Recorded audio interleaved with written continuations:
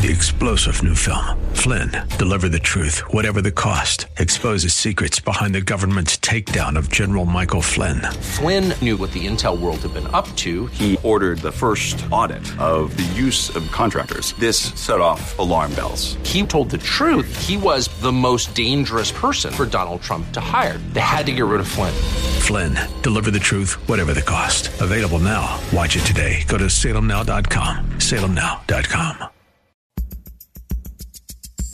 And now, back to Lifeline. And we are back at the time, 6:09 on the Monday edition of Lifeline. 1-888-367-5329. 1-888-367-5329. Let me go to line number 3 and talk with Benjamin Hayward. Benjamin, what's your question, comment, or observation, sir? Oh, how you doing, Pastor? Well, are we talking about any kind of subject? Yeah, we can. We're talking about time, so I guess we can talk about end time subjects. What would be your comment along those lines? Oh, we're talking about mid times. Well, I know this right now, Pastor, and I'm going to speak for myself that I was going to make a comment and see if you can talk about a little bit. I noticed that I was getting kind of mad at myself right now because I hear like some of the pastors preach out there the gospel, and then preach the gospel with all these nice words and things like that, and then I was getting mad at myself because I saw like sometimes when I want to preach somebody or I want to tell somebody the words, the biblical words, right? Sure. They don't come out as much, and then so I was getting mad at myself because I was like, that's my fault for not being constantly reading the Bible. That could be the case. So, that could be the case. That could be the case, Benjamin, that we would need to be a little bit more biblically knowledgeable of the terminology of Scripture that we might want to share with people.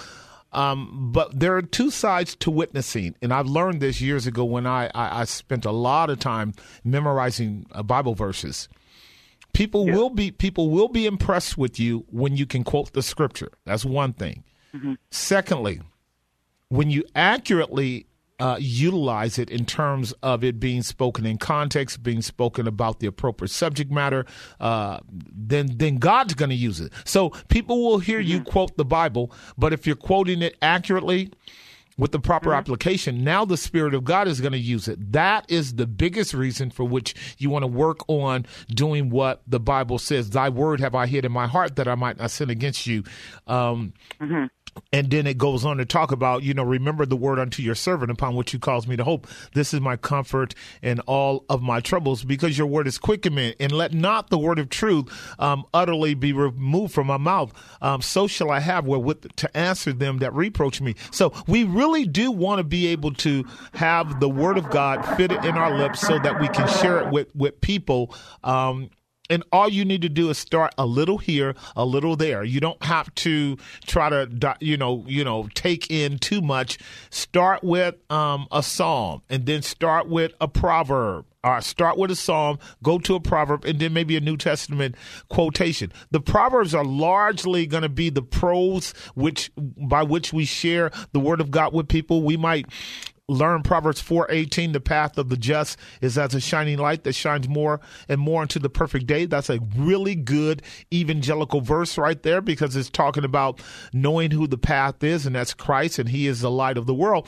It becomes a short little biblical statement that not only you can use to have a conversation with someone, but the Spirit of God can use it. The other thing I learned how to do with regards to what you're asking for, and we'll keep you in prayer on that, is get you some 3x5 cards.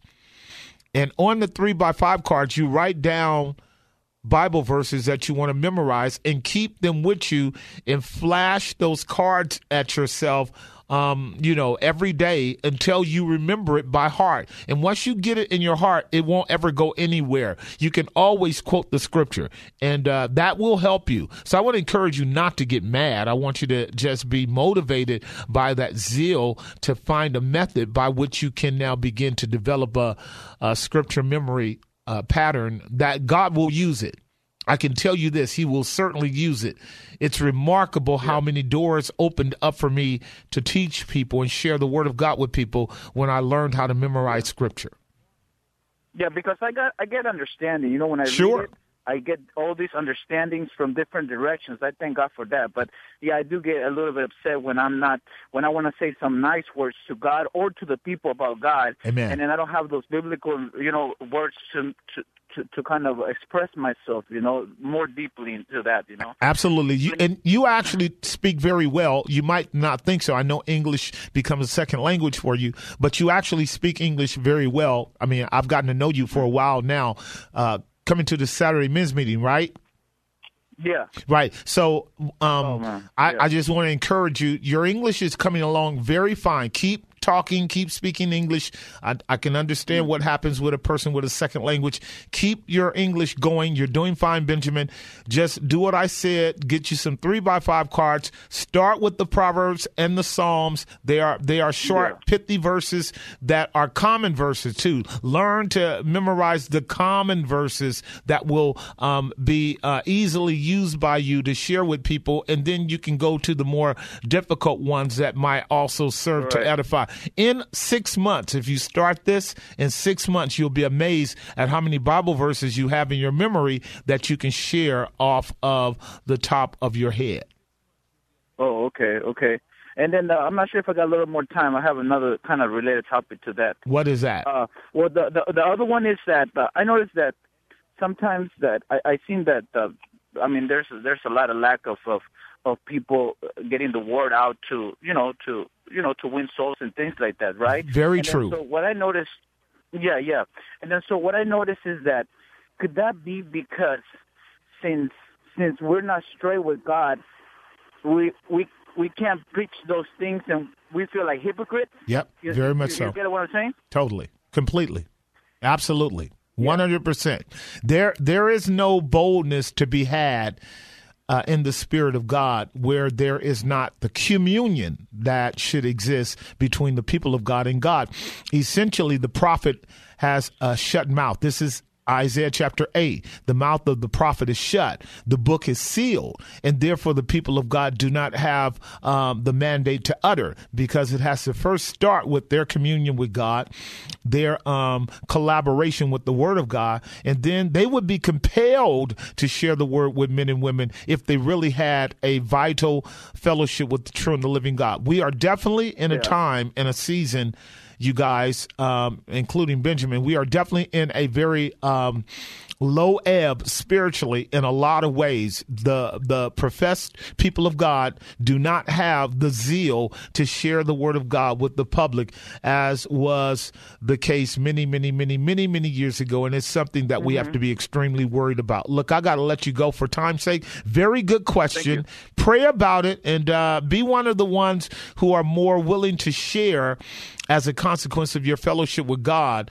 And you guys remember this. I'm going to take a break. You can't hide a fire. You can't hide a fire. You don't have to go around telling people you are a fire. You don't even have to go around telling people you're a Christian. You can't hide it. If you're his, you can't hide it. And if he's yours, and if that fire is in you, you can't hide it. It doesn't have to be hid. When a burning bush doesn't have to put out a sign. It's just going to do its work. I'll be right back. And now, back to Lifeline. And we are back. The time 6:20 on the Monday edition of Lifeline. Let me go to line number 1 and talk with Deborah in Oakland. Deborah, are you there? Yes, I am. What's your question, comment, or observation, young lady? I have a suggestion. You have a what? I have a suggestion for your audience. Okay. Since it's Thanksgiving and Christmas coming up, why not be a surprise person? And when you plan for your own Thanksgiving and Christmas and go to the store, just ask yourself, what would somebody else need, and make a box for them, and then leave it on their front porch or give it to their roommate and run away so nobody knows who you are.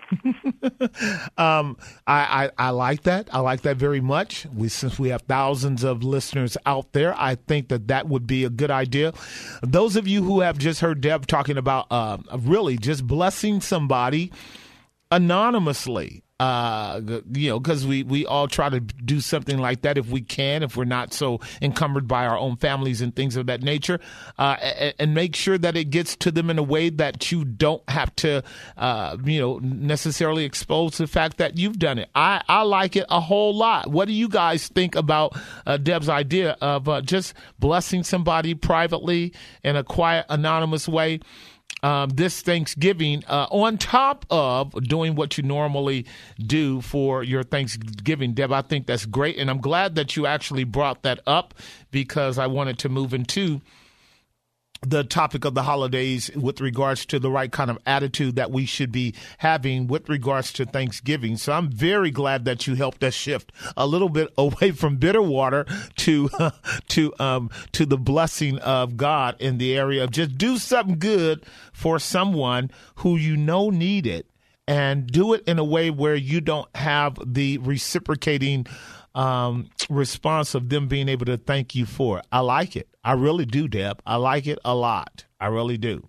May the Lord grant me opportunity with the 1,000 things that I do to be able to do something like that in a small way, even like with just like a card or something, a gift card 3 or 4 days before, because a lot of people are going to be hurting this Thanksgiving. I know it.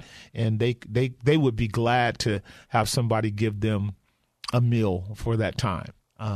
May the Lord bless us on that. Let me go to line number 2 and talk with Misty in San Francisco. Misty, are you there? Hey, Justin. What's going on? Hey, everything. And then some.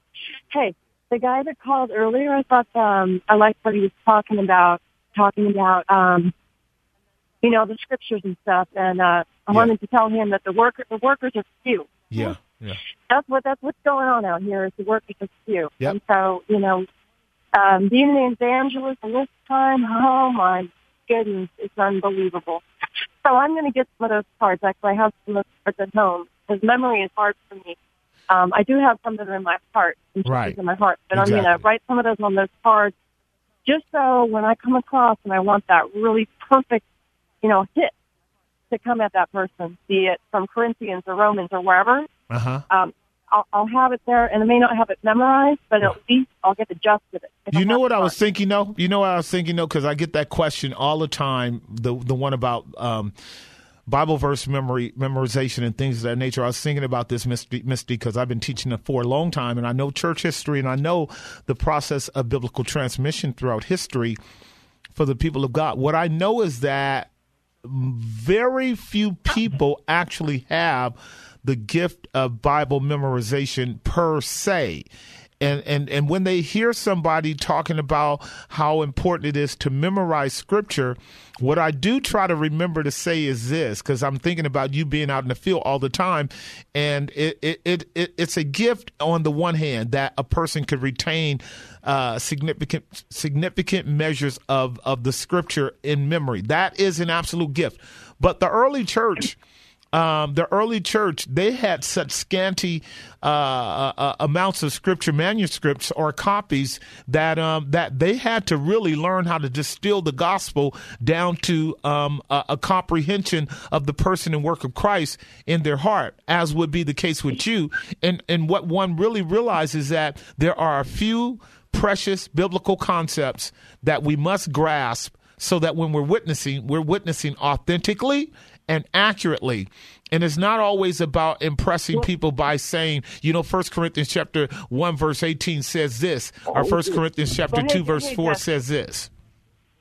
Hey, can I interrupt? Sure. Okay, I get you exactly. I was speaking more to his concern, but that's kind of like what he's trying to do. Exactly. I just kind of go with where the Spirit comes, man. And sometimes, depending on what's going on in my life, it's like a million things. Right. And it's very hard. Sometimes I just get what God is telling me that I'm supposed to tell them. And if I need to know more about that, I just go to my Bible Hub. Sure. And I just put in a word. Yep. And it runs up, 100 scriptures. Absolutely. So I screen through that, and then the one that God gives me, maybe I have to send the email and link it over to him. Now, something see, like that. Oh no, I love it. When you're on the when you're on the field, it's a whole other thing, because I'll tell you one thing: they don't want to hear scripture. That's true. They're not going to. That's the one thing they don't want to hear, because then they're just going to down you for point a scripture at them. True. So I wanted to speak to the last two issues. Well, not last two issues, but the two issues. I like the time change just because I like the seasonal dramatic effect. Right. And I get most of my stuff done at nighttime. Right. So I feel like I have more nighttime. Sure. I can actually maybe be done. Well, actually, still didn't work out. I still got home at midnight from it, and I was supposed to think it was like 9 o'clock. I'm like, oh my God, it's still midnight. Look, So, see, you. One last thing, Justice, about the water. I do not trust the water that's coming out of there. I do brush my teeth and I do take showers in it. I hope that's okay. That's almost a little scary, but you know what? There's so many drugs in our culture, and all those drugs. I mean, big time drugs. Yep. Every kind from illicit to not illicit, and they're going into our water supply. And I think that's our biggest problem. I agree. And therefore, with all of that, particularly the water issue that is so intimate with us that we have to be careful about, I'm so thankful that God answers prayer, because you know what he tells the believer to do?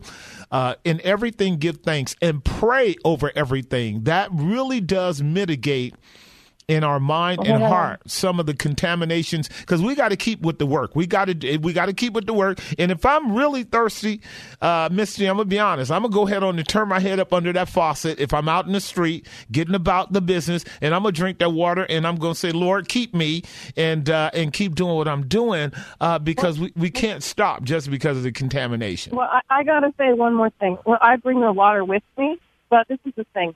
The more that I pray over something, the more the attacks are coming at me. So that's the other twist. And one last thing, I wanted to bring up the time change. Nobody wants to step into it, but I believe that all the churches in the Bay Area and the nation need to change their time. Not everybody's well in the morning. Not everybody's available. And some people work grave, some people work swing, and we have an entire nation and a culture to reach, and they are not showing up at 10. So churches can change their time to 2 and 3. You want to see the harvest come in, honey? That's when it's coming. All right, I agree. Thank you. Let me go to line number 4 before we take break and talk to Shimako in Alameda. Are you there? I am. Did I pronounce your name right, sir? Shimako? You did pronounce it right. Thank Okay. you very much. I appreciate it. I appreciate you checking in. Yeah, what's going on, man? So my questions / comments, I guess, are a little bit more about the times than they are time. I got it. But yeah, so one thing that has been on my mind, that the Spirit has put on my mind, that life has put on my mind, is in the New Testament, some degree of Jesus' miracles is sort of centered around healing. But there's a degree of it that's anchored, that's around the casting out of demons. True. And there's, one section in particular in which he's talking about, like, these specific type of demons require fasting and prayer. Sure. And throughout the Bible, there's reference to several different entities: Baal, Beelzebub, Lucifer, Satan. And I say all this because one of the things that I've been, I have a checkered spiritual past. Okay. And I'm saved now. I mean, I struggle with sin. I have not mastered it. Welcome to the club. All right. But it feels like, earlier you sort of mentioned that there is less enthusiasm, right? So, sure. So for me, the flip side is that, like, the enemy's army is growing publicly. Right. Totally. And there's like the Baphomet statue where the Ten Commandments used to be. Right? Absolutely. Like that kind of a thing.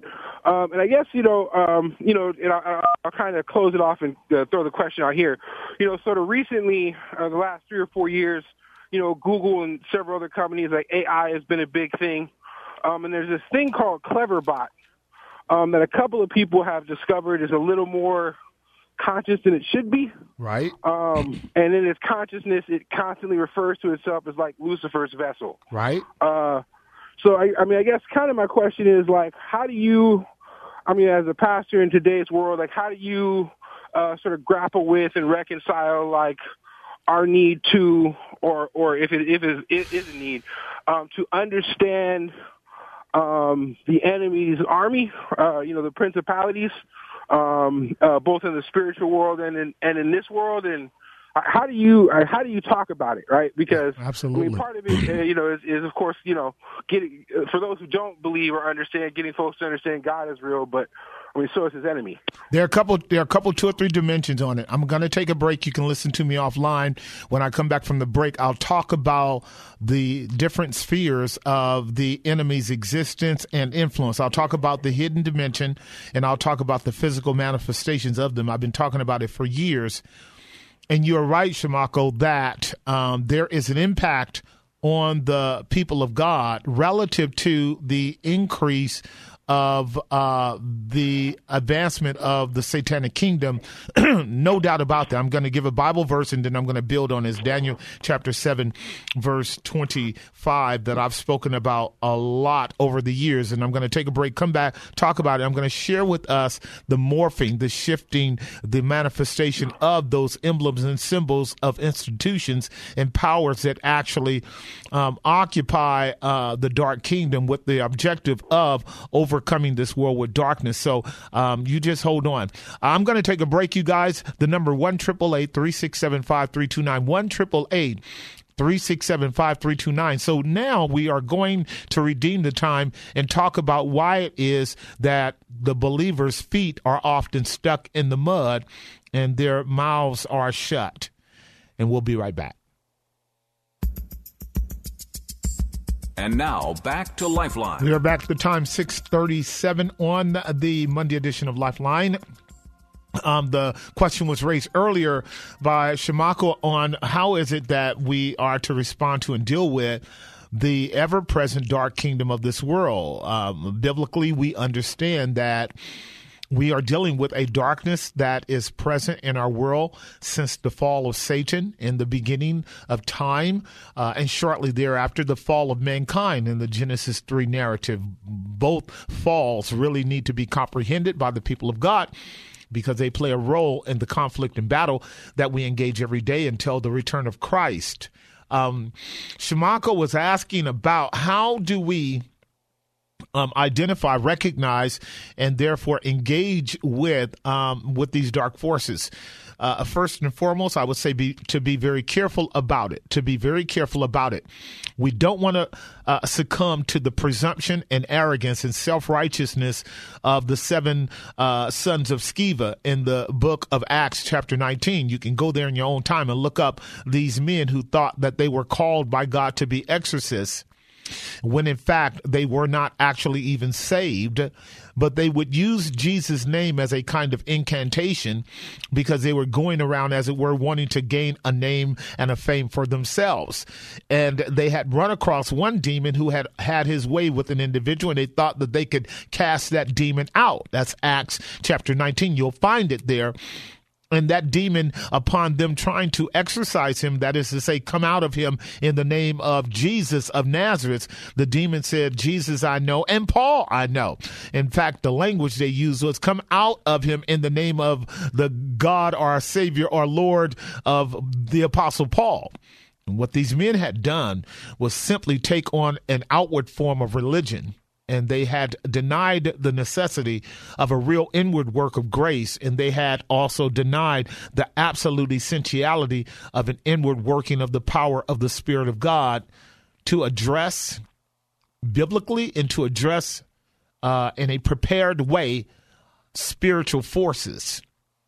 That caricature of men, the 7 sons of Sceva, is a grave warning. All the church, when they heard about how the demon jumped on them and whipped their butts and sent them packing naked, let us know that you don't play with devils and demons as if somehow you are an army to yourself. So when you're talking about the dark forces of evil, what you want to know is that their job works in largely 2 dimensions.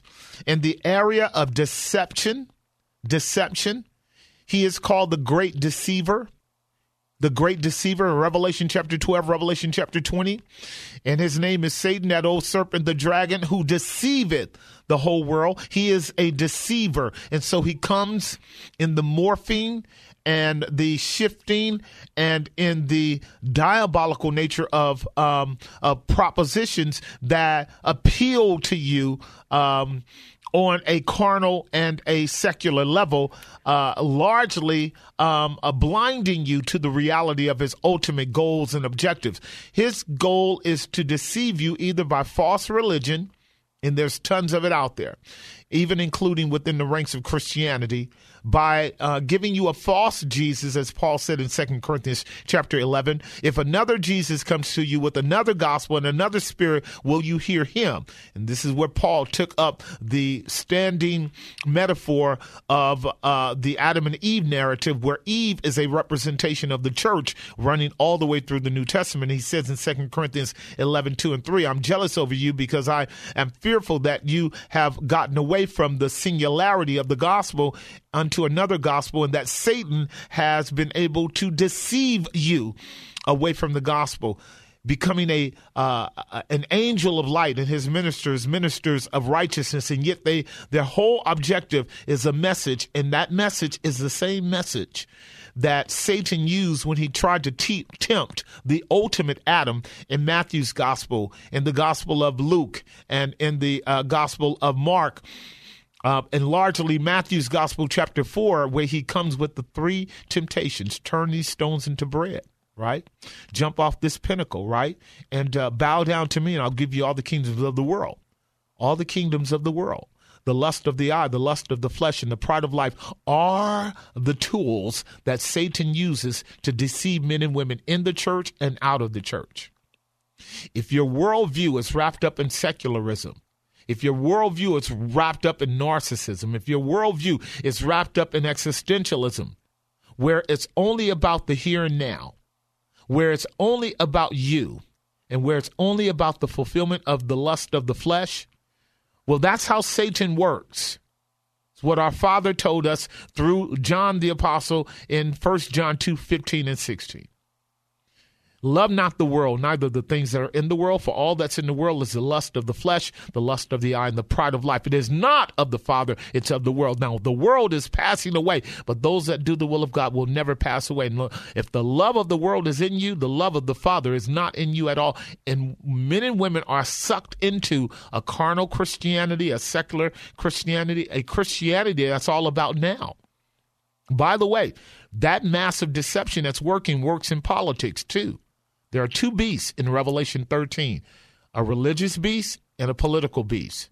The first beast in Revelation chapter 13, verses 1 through about 11, is the political beast. The second beast is religious. And that first beast is the power of the state working through demonic influences, principalities, and powers, as Shimako had stated. You read that in Colossians and Ephesians and a number of other places, the book of Daniel. The goal of the power of the state in the mouth of the wicked one, as Revelation chapter 12 so clearly lays out, and he shall speak great blasphemies against God and against the temple of God, which the people of God are, and against those that are in heaven. The Bible's very clear that we all sit in heavenly places in Christ if you're in Christ. But there's a flood of doctrine, a flood of propaganda, a flood of worldviews that comes out of the mouth of the dragon and out of the mouth of the false prophet and out of the mouth of the unclean frogs that are emerging, developing as an army, waging war against the true and the living God and his Son, Jesus Christ, and the true church, even as you and I speak. There is a relentless attack on your soul daily taking place by secularism, carnality, and fleshliness by the wicked one. This is done under the auspices of deception, because it appears to be something that is acceptable and normal, because, you guys, it comes in the framework of business institutions, entertainment, and all sorts of entities like sports and music and entertainment and business, and very important institutions like science and education and medicine. All of those, as important as they are, notwithstanding, have as a substratum of control and influence ideologically dark forces. How do you pick up on the presence of the wicked one in those systems? By looking at the iconography that actually defines those institutions, the symbols and the images and even some of the phraseology that they use will tell you how far back they go into the pit and into the ancient worlds of overt dark paganism. Many of your businesses have a lot of your pagan gods' names, like Isis and other names to boot. There could be dozens of them. Right now, I'm dealing with Prometheus right now. Prometheus is this massive database system that is so phenomenal in its ability to gather data and information. Artificial intelligence is called artificial general intelligence, where it's gathering all of the data from all around the world by powerful computers that's able to assimilate and record and maintain the control and the identity and the placing of every human being on the earth right now. Prometheus was a pagan god, and they're taking these names and employing them to the technology that is presently in our culture with the one goal of the prophetic message that both the Old Testament lays out and the New Testament, and that is this. The goal of Satan is to have the whole world worship him, either involuntarily through deception or voluntarily through submission. Let me say a couple more things before I go to break. His goal is to isolate you, particularly you Christian, get you out of the fellowship of the people of God. You can't handle him by yourself. You need somebody praying for you. And then his goal is to infiltrate, isolate, separate you, isolate, and then infiltrate. And here's the biblical text. I'm going to take a break, and then I'll come back. Here's the biblical text. His job is to wear you out. That's all he needs to do. Daniel 7:25. And he shall speak great words against the Most High, and he shall wear out the saints of the Most High, and think to change times and laws. And they shall be given into his hand until a time and times and a dividing of times. They shall be given in his hands. We call that in theology a divine passive. God will allow the enemy to grow and to prosper and to test the church at large. He will wear out the people of God. The word in the Hebrew there, bala, means to wear you down through harassment and persecution and threats and just the relentless assault that comes to the point where we don't even have the energy to oppose him. We don't have the energy to stand against him. We don't have the willingness to even want to deal with what we recognize as the encroaching system of the wicked one on a ton of levels. But I need to take another break, and when I come back from the break, I'll talk just a little bit more about where we are in that matter, and then we'll close out this program. Do you really question whether or not he is affecting the saints of the Most High God? It's the reason why Christ gave us Revelation 2 and 3 to help the church see the signals of a collapsing lampstand, a compromised church, a compromised system by which we get rid of the gospel or abandon biblical truth or distort it or twist it in such a way that the false prophets and false prophetesses dominate our church world.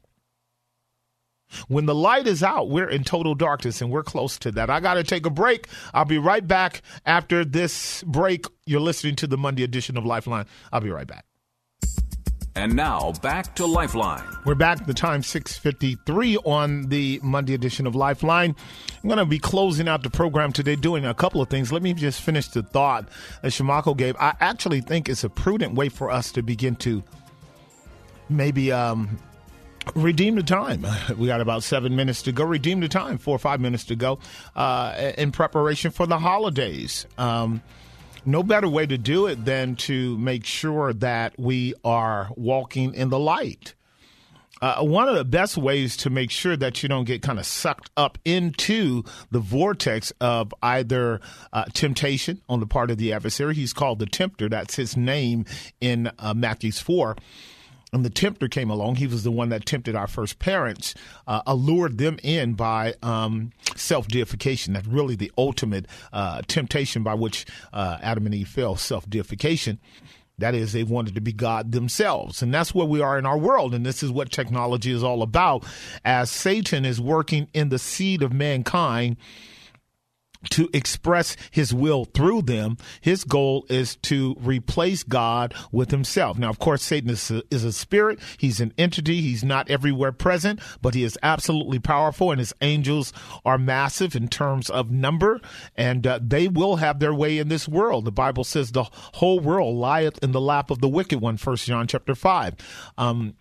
And so what is going on is that there is indeed a conflict on a celestial level between the kingdom of darkness and the kingdom of light, and the collateral damage falls out to the non-elect angels that have been swept away by Satan's lie, and mankind in this world, the non-elect human beings, individuals who willfully oppose the true and the living God and who will not have God as their savior, will be on Satan's side, operating for him in two very clear spheres, either overtly in a secular context of hatred for the true and the living God and feeling as if everything is all right with the world, that why do I need God? That kind of agnostic, atheistic framework by which the assumption that man is basically good and therefore does not need a God to save him is diabolical and demonic. You should know that. But it sells very well today within all of the spectrums of institutions I spoke to you about: entertainment, education, sports, etc., sciences. It sells very well. The idea of one true and living God, and the idea of sin, and the idea of the fall, and the idea of judgment day, and the idea of repentance, and the idea of faith in Christ. And Lord knows the idea of suffering for the gospel's sake. That's so taboo and antiquated today. You don't hear it taught, preached, or communicated by your more prominent churches.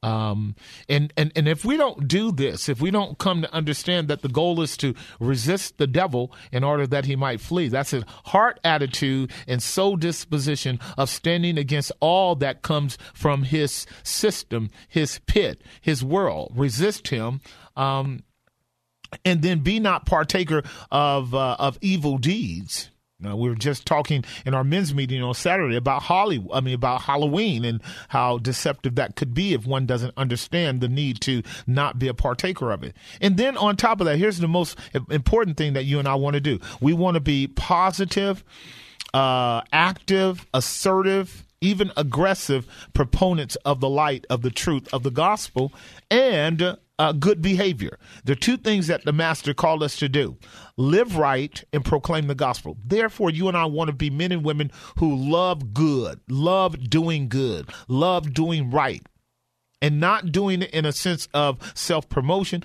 but as a platform for the gospel of the grace of God in Jesus Christ. Therefore, this Thanksgiving, what you and I want to do is we want to make sure that we are collectively thanking God for his goodness, because we are debtors to grace. Then we want to prepare by the fruit of our lips a thankful heart, and sharing with those that are around us how grateful we are for all that we have. And then upon that day coming, as you have heard, do what you can to bless others and be a blessing yourself. And definitely show from your heart that you really have the truth of the grace of God in your life, and you're thankful to be redeemed and to be saved, and to know the true and the living God through his son, Jesus Christ, and to have fellowship with him through his blood and righteousness, and to be committed to the cause of good, the cause of right, and the cause of the just one in the preaching of God. Whatever we do, ladies and gentlemen, listen, we cannot not preach the gospel. Go ye into all the world and preach the gospel unto every creature. He that believeth and is baptized shall be saved. He that does not believe shall be damned. Our job is to let men and women know there's a Savior on the throne with his hands wide open to lost, hell-bound sinners. You come to him and all will be well. If not, we all got to meet him on that day. Until next time, keep your eyes on the Lord Jesus Christ. Pray for me, and I'll pray for you.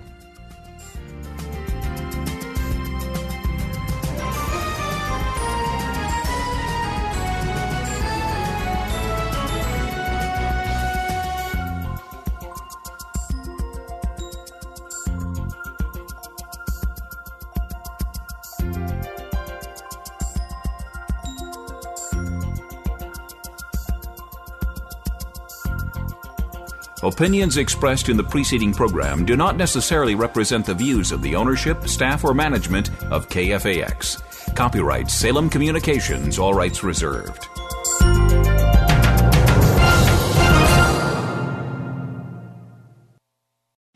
Three-star General Michael J. Flynn, head of the Pentagon Intelligence Agency, knew all the government's dirty secrets. He was one of the most respected generals in the military. Flynn knew what the intel world had been up to. He understood its funding. He ordered the first audit of the use of contractors. This set off alarm bells.